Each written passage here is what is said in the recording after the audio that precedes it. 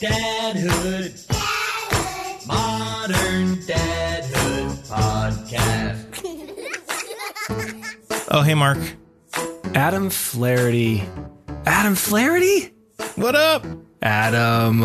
What's up, old feller? What is going on? I haven't seen you since this time last night. 24 hours ago. What is that all You're about? doing this same thing. Such is the life of a passion project podcaster. Alliteration. Yeah. Triple P, man. This podcast is called Modern Dadhood, and we say it's an ongoing conversation about the joys, challenges, and general insanity of being a dad in this moment. My name's Adam Flaherty. I'm a dad to two daughters who are 7 and 4 years old. My name is Mark Checkett, and I am a dad to twin 3-year-old boys. Who do we got today? Who on the podcast? Who's our guest on this episode? I'm actually excited about this one. For personal and selfish reasons, we're talking to a fellow twin dad by the name of Shaw Flick. Let's chat with him shortly. I saw you finally signed up for Disney Plus. Yes, indeed. Yeah, and I gotta tell you, we've spent in this house a lot of time on Disney Plus, and probably like more than 50% of that time is just me late at night watching Marvel movies. Did you watch Bluey yet? I didn't watch Bluey What? yet. We're gonna watch Are Bluey. you kidding me? We're gonna watch Bluey. It's gonna happen. I've seen so many people mention Bluey. Like, it is the one thing that people have mentioned more than anything else about Disney It is so good. You will enjoy it as much, if not more, than the boys do. An 8-minute cartoon on promise. Disney Plus. I will carve out the time. Okay, I will. There's not even time. 8 minutes. I will carve out the time. You can spend 8 minutes in the bathroom scrolling Facebook. I just did. Right before we It hit was record. more like 16 minutes. So I guess I could have caught up on 2 episodes. Jeez.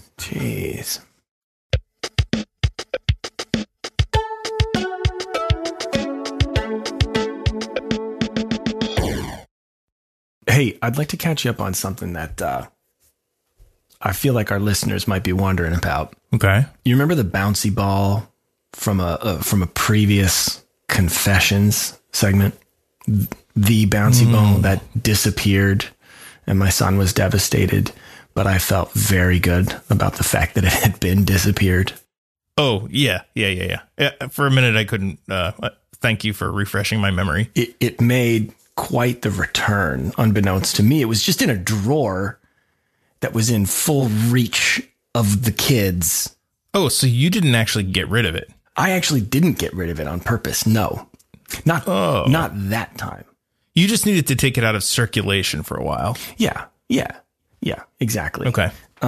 But this time around, it was spotted. We were at the kitchen counter. We were unloading the dishwasher and putting, like, I would hand like big spoon, and they'd put it in the big spoon slot. Yeah. Little fork, they put it in the little fork slot. And it was going great. And they were just being these little wonderful little helpers. And a drawer got opened, and it was like, whoops, that's my bouncy ball. And then we were what like, the hell is it doing in there, we were Dad? Like, oh, it is. Yeah, you found why did Rigby put the ball in the drawer? But dude, those bouncy balls, it's like a switch for the kids, man. They went from being cute, and it was like a switch, dude. They just turned into like little Tasmanian devils, and that house was like said. Was it like Tasmanian devils tornadoing around your house? Yeah, it was just like a blur of like cyclone cloud with the occasional arm poking out of it. You know? Yeah. It was nuts. And we tried really hard to just like, let's just let them play. They'll have a good time. But you know something's going to get broken. Well, that's exactly right. And we tried to sort of corral them. We've got this kind of like, it's not really a hallway, but like back to where the pantry is. It's kind of like a little hallway. We were like, go back there. Cause it's like wall, floor, ceiling. Right. We're just bouncing around, go crazy. But, they can't handle themselves. So it really came back with a vengeance. And, I had to put a rule. I was like, if this ball goes over the counter, I just picked something that I knew was going to happen in like 10 seconds. Like I said, if the ball goes over the counter, it's going back in the drawer, like it's going away, whatever it was I said. And like, it was like, okay, 5, 4, 3. And then one of them just went whoosh, way over the counter. Did it go through a window? No, luckily. No, but it did sail past like 10 different things that it totally could have destroyed somehow. Oh, yeah. But yeah, they. So did it go back in the drawer or is it gone now? I actually, I took it and I put it in my pocket and in full view of them too. It was like, it's going in the pocket. Mm-hmm. And I just held on to it for a while and now it's upstairs in like a little trinket dish on top of my dresser. How many months before it's discovered again? Because eventually they'll be snooping around in your trinkets. Yeah, but I can't. I'm not going to make any promises. It might never be discovered again. It might fall off the back of a truck. You know what I'm saying? Some things just go away. You know, they just disappear for good. I might put some concrete shoes on it. Let it go for a walk in a pond. Off the end of a long dock. Yeah, we'll see. Bouncy ball. I'm not into you.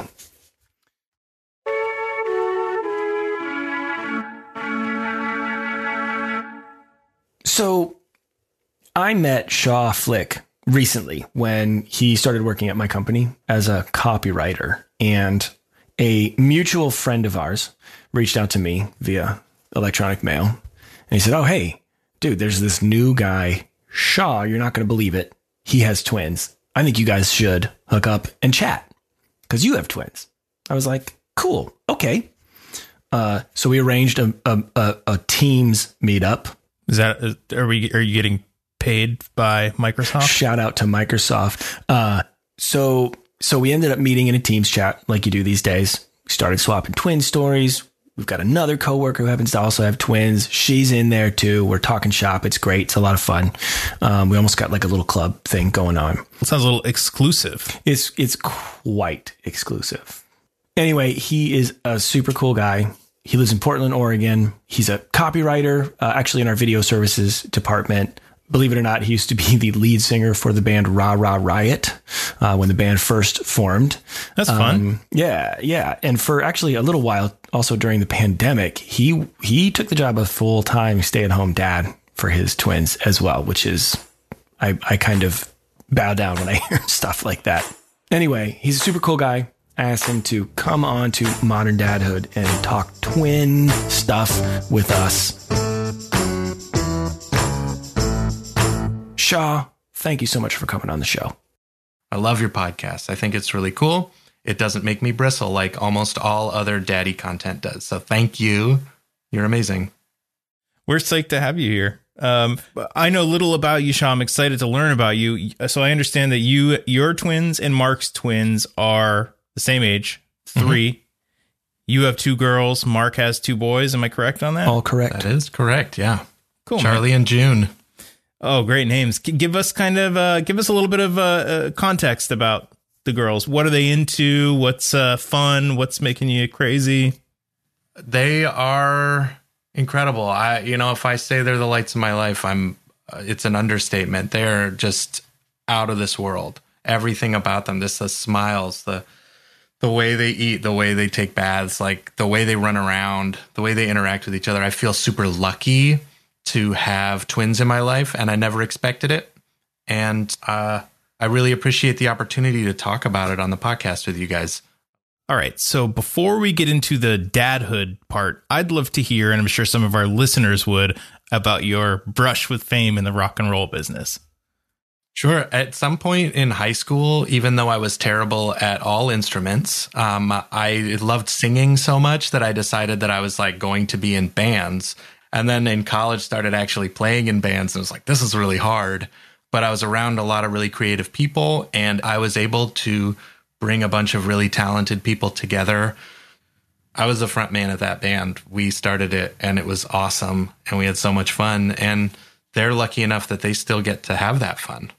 And, I'm here saddled with my twins in my life that I'm obsessed with. So, but yeah, I love those guys. They're wonderful. A wonderful crew of humans. Oh, that's awesome. That's awesome. So we're here to talk about twins because 2 out of the 3 of us have been blessed. I'll say blessed. Is that the word? Yeah, I'll say it. I mean, that's what people shout at us from cars. Okay, so yeah. Double the fun. Yeah, double trouble. Yeah. But I was just gonna drop a little statement at the beginning of this. I'm not really necessarily taking a stance one way or the other, though I am biased because I am a dad of twins. So my statement is that parents of twins have a unique set of challenges that they have to deal with. Shaw, do you think that's fair in your experience? Yeah, I totally agree. It's tricky because similarly, the experience of having twins is different from the experience of having a 4-year-old and a 7-year-old, for example. I think that when people have their second kid, if they have a second kid, they start to realize that that like exponential difference of like how much work and how much focus, and like you're got to get this like weird galaxy brain. And I think your reflexes get faster because you're like, you have to be like the Flash sometimes, where you're grabbing one head from falling down a flight of stairs and pulling the other one by their belt because they're going to fall off the porch or something like that. Mm-hmm. And that you don't know how it's happening. You don't know how you stopped 2 children from falling down different sets of stairs at the same moment, but you did. But you did, and then you take about 7 nanoseconds to breathe, and then you're on to the next precarious situation. Yeah, there's the moment of like, is everybody okay? Let's collect ourselves. I need a minute. I think that's one of the hardest things about having 2 kids at the same developmental stage is that, you're managing these moods that kind of like, one of them is having a tantrum, the other one's annoyingly okay, and then the one that was having a tantrum is okay, and then the other one that was okay is now having a tantrum, and it's just wearing away at the amount of patience you could possibly muster, and you have to just deal with it in that moment. And there, it's led to some times where when I do have a chance to take a beat, I'm like, I don't feel great about my own, where my own head went. Yeah. And that's a real challenge when you're like in general, a real patient person. When I say something like that, Adam, what do you feel about that? Yeah, I mean, it's hard for me to challenge that just because I obviously don't have twins. I would imagine that there are challenges. I mean, Shaw, when you were saying that your tank is empty, you just sort of, get to the end of your rope. Like, I would imagine that's one of the extremely challenging things, especially when they're young, 3 years old and younger. I think in some ways it probably will get easier as they get older and get a little bit more independent. If I think back to the times when my daughters were really young and I just felt like I was at the end of my rope and I didn't know how I was going to actually going to live another day.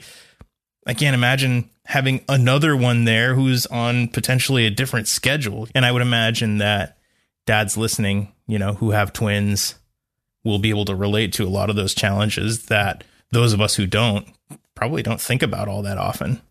It's weird as a dad because it's so hard when you're trying to manage 2 different moods and two different versions of the same reality at the same time. I'm blanking on a lot of those specific moments. I think because as a survival mechanism, just blocking those kinds of things out. You block them out. I think a lot of those memories got kind of overwritten by the pandemic memories because it was I switched to being full-time dad at, 12 hours a day, basically solo parenting. There's something you used the term survival mode, which is perfect. I mean, but it feels like it at a very basic level. It's like they need to stay alive. That's my job. I need to do what I can to stay alive.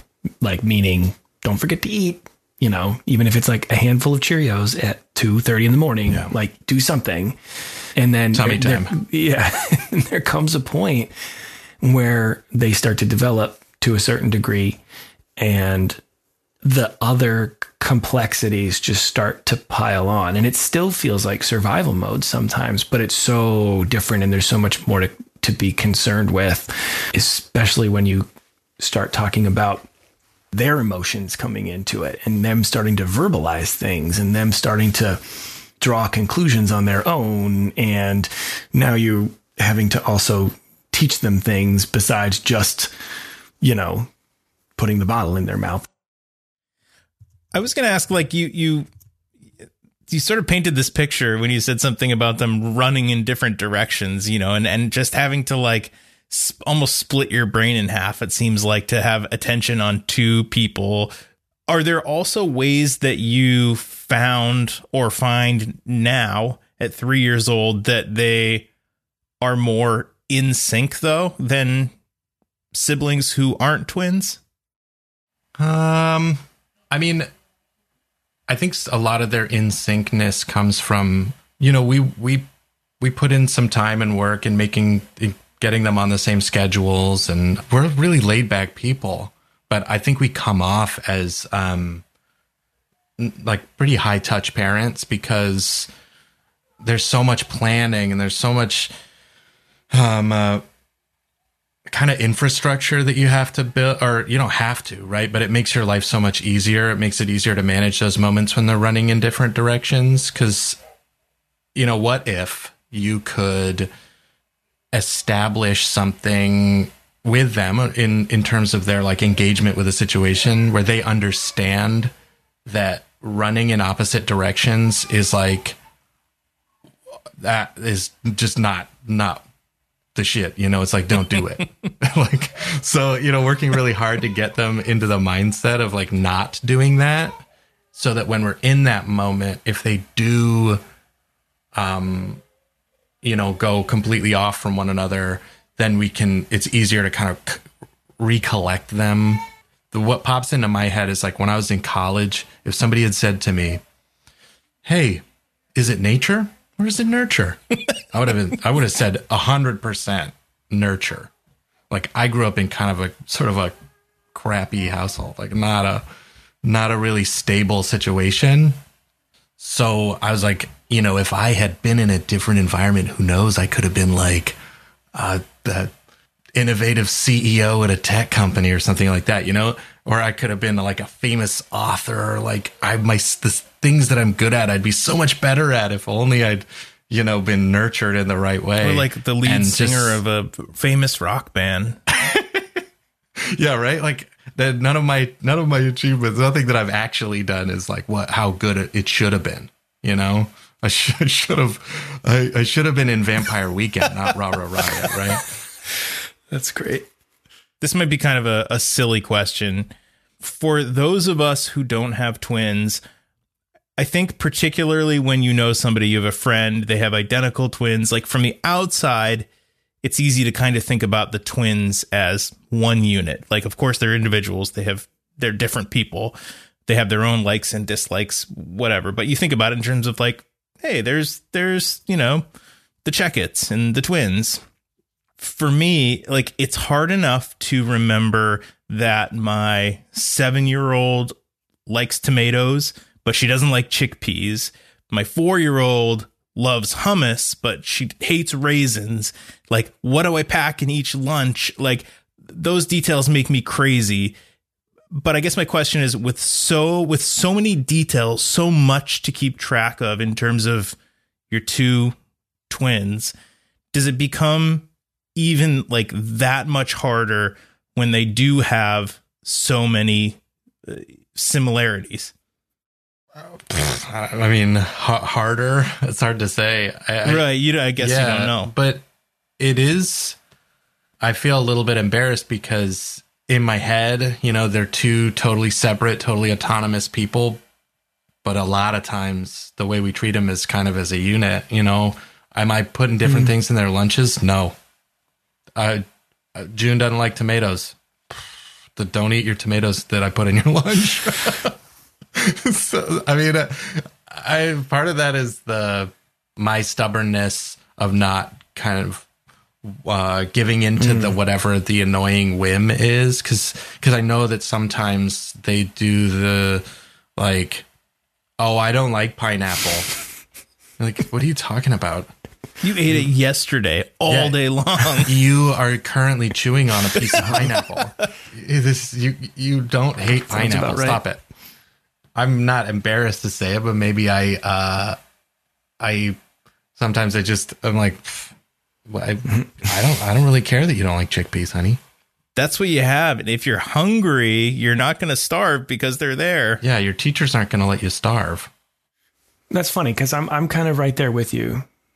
I think for so long from the very beginning, it's less daunting thinking about them as a unit, as a one unit, as opposed to two. But in my experience, it's just the older that they get, the more like so different they are that it forces you to have to think about things a little bit differently, though we do put the exact same food in front of them every time. But I do think it is one of those things that maybe it's something that we should be aware of, because you don't want to run the risk of not treating them as individuals. You want to be able to give them that room to find out who they are and find out the things that they like and the things that they dislike. Yeah, for sure. Maybe it's that I don't have a lot of opportunities to talk about these kinds of things with another twin parent, where I feel like in this moment right now, I'm doing a lot of weird reflecting on what these things mean. And, how much of June, the way she expresses her emotions comes out of, that's her emotional territory in some way, where it's like Charlie has laid claim to X, Y, and Z. So June lays claim to, C and J right. and L, or, just like random letters that are left over. Mm-hmm. No, so I'm kind of like, oh man, how intentional should we be with this? So I'm youngest. I'm from a family of 4. I have 3 older siblings. I'm the youngest one. So I think pretty much everything I did was I was looking up at the older kids and mimicking. And I'm sure that goes on with kids that are the same age as well. I would think that it probably goes back and forth a little bit. Like, my siblings were much older than me, so they were not 8 years older than me looking at what I was doing and being like, I'm going to do that. It was always me looking up at them saying, I'm going to do that. But I wonder if it happens with kids at the same age back and forth. But what I have a personal concern about is going through so many days too quickly and too often, speaking to them as one unit and rushing into, I'm trying to bring them into a decision for something, but I'm rushing to whatever that answer is by taking whoever yelled out the answer first and not giving the other one the room to think about it on their own pace. Like, here's the example that comes to mind, because it's not food related, but I feel like it works for this scenario. When we go to school every day, there's 2 ways that we can go. We can go down the bumpy road, or we can go the other way past the Purple Castle. Those are both real things. I know both of those spots. And one day, one of my sons yelled out as we went down the bumpy road, I don't like the bumpy road. The bumpy road scares me. And I said, oh, I had no idea the bumpy road scared you. Do you guys want me to go the other way from now on? And the answer that I got was yes. And so we started going to school every day, not going down the bumpy road, but going down to turn right at the Purple Castle. And then a couple weeks later, I took only one of my kids to school because the other one had to go to a doctor's appointment. I go right past the bumpy road, and really quietly in the back, he goes, I like the bumpy road.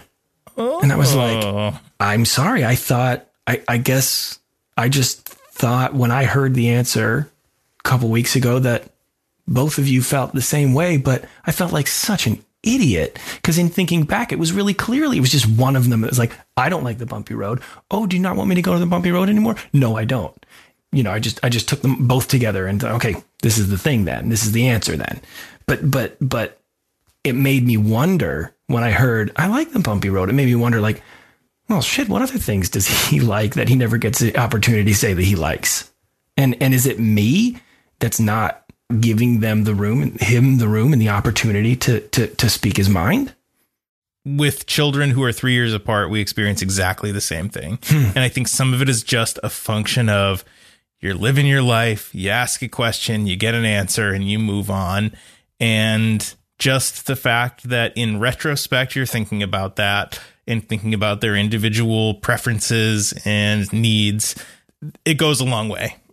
Do you guys do you separate the boys and do stuff sort of one-on-one? We do. Yeah, we do. And it's really important. We found it to be really important for not just them, but also for us. I mean, I can say that I think this kind of goes back to what I was saying about like feeling intentional about certain things. And then that kind of goes back to feeling like we're in constant motion, and the faster we spin, that's how we can keep together. I mean, in my experiences, they're pretty much the same. I don't know, when they're separated, they're the same, but this is a conversation that comes up a lot, especially with school, where they're like, hey, maybe we should put them in different classrooms next year.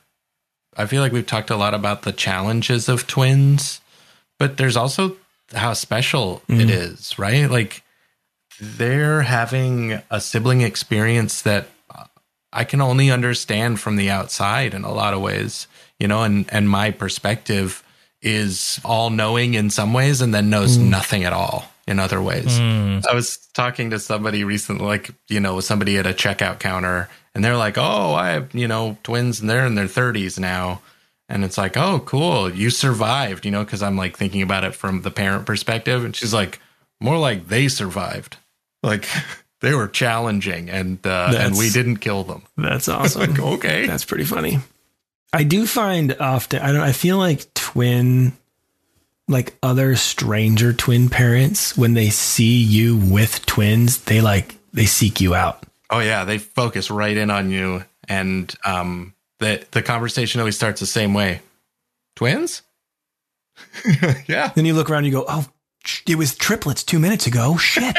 Where'd she go? Exactly. I lost one of them. Yeah. As soon as we started going out in public, it was no matter where we went, it was always like, it was just a countdown for the one other twin parent that's in the marshals to come and find us and be like, I'm a parent of twins. Yeah. It's like, okay, we have that in common. It seems like that might be it. Yeah, cool. See you later.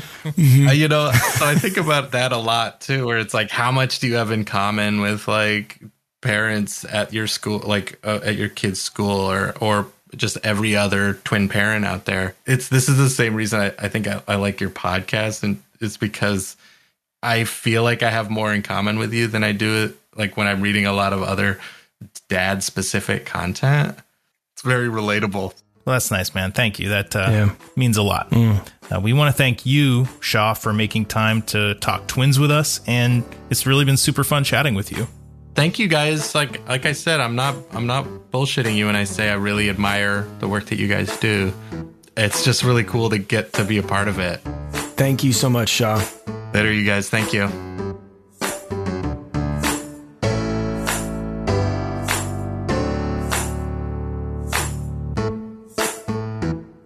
After our interview segment, usually we do like a recurring segment. So that's a thing now. Did I just say that out loud? Confessions, talking with toddlers. There's a lot. There's a lot of them. And each one is more popular than the next, if I might add. And you're right. And I do have one. I have a, so that's a thing now. Great. Originally in my notes when I was prepping for this episode, I kind of put this little note in there that said defiance. Defiance? Yeah, defiance. I was like, this is going to be this. So that's a thing now. This new form of defiance that my kids are. But it's not really defiance, or at least that's not new. It's not that. So that's a thing now, because there's kind of always been there. But it's sort of some kind of escalation. They both do it a little bit, but one of them, it's almost as if he's trying to rise up to this level of authority in a situation. So, for example, something will be going on, whatever it is. He's just come home, and instead of putting his shoes where he's supposed to, he's just kicked them off and they're in the middle of the room. And so I might say to him, or my wife might say to him, oh, hey, don't forget, we put our shoes in the closet when we come home from school. And so the defiance is usually like, no, just like a little snarky 3-year-old, no. But what's happening now is, so we'll say like, okay, well, don't forget. Like we just kind of remind, don't forget. We put our shoes in the closet. So then he'll take it a step further and he'll say something like, well, I don't like my shoes. I want to put them in the trash. Like he's trying to, he's pushing boundaries. He's totally pushing boundaries. So it'll go from no, which it was no for like a long time. And then we would just be like, put them away. It's not going to fly. Yeah. And so now it goes to this, I don't like him anymore. I want to throw him in the trash. If we'll engage, he'll come right back at us with some of the things that we say and use to the kids. For example, if we've gone back and forth a little bit, he'll throw his hands up like this and he'll go, time out.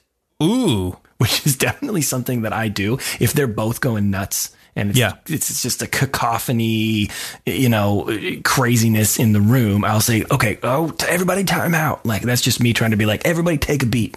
So, So he'll kind of use it back at us in moments like that. Okay, time out. And then he'll say, I'm going to count. What happens when he gets to 3? I don't know. I don't know if we've ever we have gotten there, but I think what we've learned is when it does escalate to that point, the best thing to de-escalate is we're going to have to ignore this. We cannot engage in this back and forth with a 3-year-old. It's just empowering him more, right? It's just sort of bowing to his authority to like control the situation. Absolutely. And the thing is that when he gets there, my wife and I sometimes look at each other like, this is kind of hilarious and actually also really kind of cute that he's understands what it is that we're doing when we're saying, okay, guys, time out. Hold on a second. And if it gets a little crazy, okay, guys, I'm going to count. All right. And that means it's like, it's getting serious. Like if I get to 3, something's going to get taken away. You're going to lose that thing or whatever it is. So for him to be like feeling, okay, I need to get serious like they get serious back at them. Yeah. And count. Like, I don't know what he's going to take away from me, my car keys, but, you're grounded. Yeah. So, and like your instinct might be to laugh, but you also don't want to laugh, right? You don't want to belittle him. Yes. Like we try really hard my wife and I will sometimes kind of give this like side eye, like we got to laugh about this later. Yeah. And here's where it goes a little. It's easy to ignore if it's like just me and him going through that, or just my wife and I, or even the both of us and him going through that. But sometimes it gets tricky because he'll do that to my other son. Like he'll take that tone with him and say, time out. I'm going to start to count. And then he'll start to count. And then we kind of have to intervene. You have to. Yeah. You have to say, no, you can't. You cannot do that to your brother. The cutest part of the whole thing, though, I think, is if that does happen and he counts to my other son, there's been a couple times where the other son will go really he's really set off by his brother treating him like that. So he'll say, you're not a daddy. You're not a daddy. Which is really cute. Also hilarious. Which is also really hilarious. But it also is one of those moments where I kind of look at the situation. I go, but what about mommy? Because right. Am I the only one who? I know it's not just me, but there's definitely an association in there with like the whole timeout. I'm going to count you and take something away with me, which is not super great. But it's quite a spectacle sometimes. Oh, it's fun. It'll be fun to see how that continues to shape and, as both of them grow. What's the next phase? What's the next phase of that? Maybe he is going to start taking stuff from me. He's probably going through your trinkets right now looking for that ball. Shoot, I got to put stuff up even higher. Yeah. There you go. That's a thing now. Defiance. It's a thing now. Defiance elevated. Dads, you can find us at moderndadhood.com on Apple Podcasts, Stitcher, Spotify, Amazon, Pocket Casts, Overcast, anywhere you like to listen. Please take a moment to subscribe, rate, and review the show wherever you listen. And word of mouth is always a great way to help us spread the word about Modern Dadhood. And while you're talking to that friend about the show, follow us on social media. We've got a Facebook page, an Instagram account. We've got a YouTube. We've got a YouTube. You can actually see some of the guests. It's fun. It's great. Check it out. If you have questions, ideas, complaints, we invite you to email us anytime. We invite you to email us anytime at hey@moderndadhood.com.